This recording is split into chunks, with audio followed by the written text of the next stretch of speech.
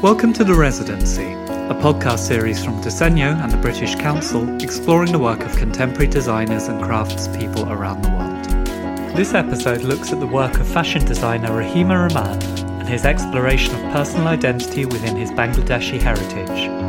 The Residency spoke to Rahima as he prepared to design an installation reflecting his upbringing for the International Fashion Showcase at Somerset House in London. My name is Rahima Rahman. It means the mercy of the most merciful. It's actually Arabic, which is quite a weird mix because I'm Bangladeshi and we speak Bengali. So, but because we're Muslim, my parents call me that. It was actually my grandma who called me that just before she passed away. So it means a lot to me. I grew up in the Isle of Dogs. I've always kind of lived there. My parents still live there now. I grew up in a very small flat, in a tower block. There was, at the time when we first moved in, there was 6 of us in a 3-bedroom flat. Over time, it became 11, lots of siblings. There was 4 of us in 1 bedroom. I just remember growing up thinking, look, for me, that was normal. It was only when I went to school and started speaking to other people about what their lives were like and what their home lives were like. That's when I understood that my situation is quite different and unique. I think growing up in a house where everything was crowded and there was patterns everywhere, clash of everything, nothing made sense, but there was so much stuff, really informs my work. And I think if you go to the International Fashion Showcase room that I've done representing Bangladesh, you really get that sense of that house that I grew up in. Nothing makes sense. It's all over the place. There's bits of reference from the 70s, there's reference from the 60s, there's like 80s wallpaper. It was just the weird mix of everything that you can find, and I think that really sums up what it was like growing up.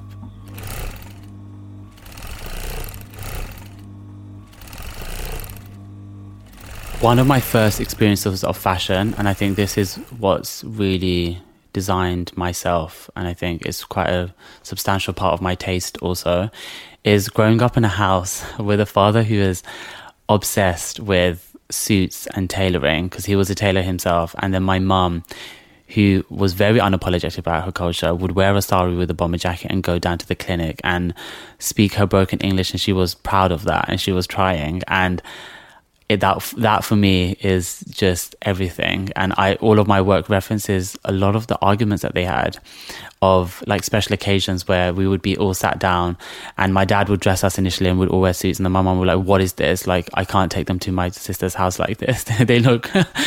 They're not wearing the traditional clothes. And then she would take us back and she would give us traditional things. And then I just remember there would just always be this clash. There'd be like a blazer jacket with like a kurta top and like really Bangladeshi shoes with like trousers. And it was just this really weird mix. And we'd go to our cousin's house where they would be in very traditional Bangladeshi clothes, and then it would just be us in this very weird mix of diaspora clothing. And we're just like, yeah. No, I loved it, and my work looks like that. It looks like that weird mix, like you just put all the different things that make Bangladesh and Britain together in a washing machine, and then this is the garment, this is the collection that's come out of it. A lot of my research for the silhouettes of the garments come from my father. I look back to old family photographs in the late 80s, early 90s, for when my dad came here before he was married. And I look at these photographs and my dad is like standing outside Oxford in a suit with huge lapels, with white shoes, white suit. And I just remember it just being amazing. Like he had this big hair, and I just really want to evoke that kind of feeling of just weirdness, because it was like the 80s, but he was in a 70s suit in colours that were from the 60s, and it was just a really weird mix. And I think the silhouette and the shapes and the way that I've cut my garments is this really weird clash, a mix of just so many different references. For the International Fashion Showcase, I referenced this memory that I have, and it's being in my nan's house, like 10 years old, in the living room. We were watching a Bollywood film. It was like nighttime, so only the lamps are on, and it was just loads of family around. And I just remember the love that was in that room. It was just family, and it was just food, and it was great. So with the International Fashion Showcase, I wanted everybody to also feel that memory that I have, because even talking about it now, I close my eyes and I'm immediately in that same space again. And I want everyone to feel that. So when you walk in, even the lighting, I've had these lampshades made, but they're mannequins at the same time, so we're showing fashion at the same time, but the lighting is soft. you walk in, I want people to feel like they can walk right up to the wall, feel things, touch things. It's feeling like you're part of that living room, and I really want people to feel that. I think my work as a whole is always exploring the duality of identities.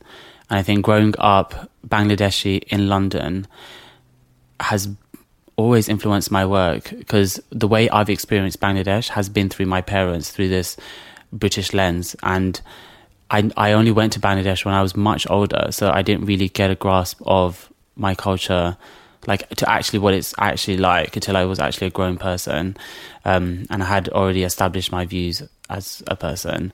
And I think that's really informed my work, because that way it's much more relatable. And I think what with the International Fashion Showcase I found is when I've had people come who are from a Jamaican descent and Nigerian, but have been born in London and have had this similar experiences as I have experienced a living room just like mine. And I think it's that, for me, it was really interesting, because it's how duality of identities sit and how we all have this massive common thread.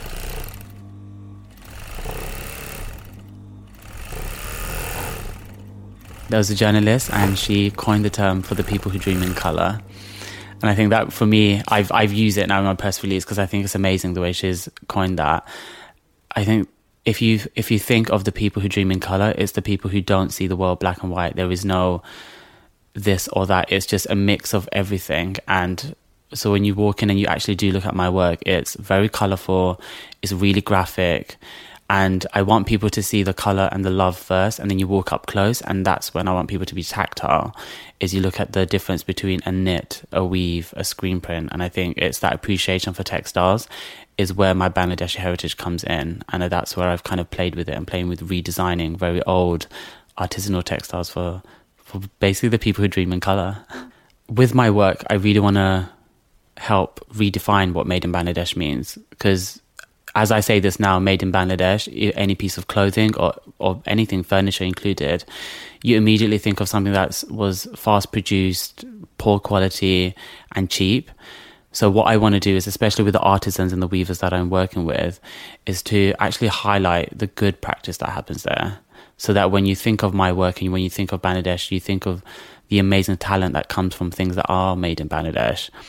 And also, it's actually a play on everything that's made in Bangladesh, and I think myself included.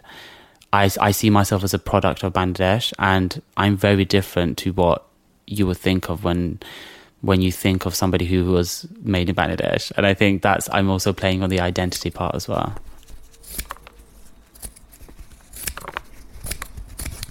So for the International Fashion Showcase space, I collaborate with two youth organisations. One is Tower Hamlets Arts and Events, for young people from the age of 3 to 16, and we did a self-portrait project. The other is Streets of Growth, who work very hard, tirelessly in Tower Hamlets to engage with young people who are very troubled. An amazing organisation, and we work together to renovate vintage furniture, and I've chosen two to be in the space, and I'm really proud of them, and I really hope they continue pursuing the creative arts. For me, it's so important that I go back and I work with young people. I see myself as a product of youth organisations and youth programmes, especially in the arts, because if it wasn't for those, I would not be where I am today. And if I don't go back, and if I don't go back to work with young people specifically face to face, I would be doing a massive injustice to all the amazing people who have mentored me along the way. Well, for the showcase, I worked with two different youth organisations, and as soon as International Fashion Showcase is finished, I will be going back to evaluate with the young people, see what they've learned, what they've experienced, and how I can be better at being, oh my God, it sounds so weird saying this, but being a role model. The Residency is a co-production between Disegno, the quarterly journal of design, and the British Council, the United Kingdom's international organisation for cultural relations and educational opportunities. This episode was based on an original interview by Johanna Argaman Ross, produced by Chris Jones, and edited by Francesca Gregson.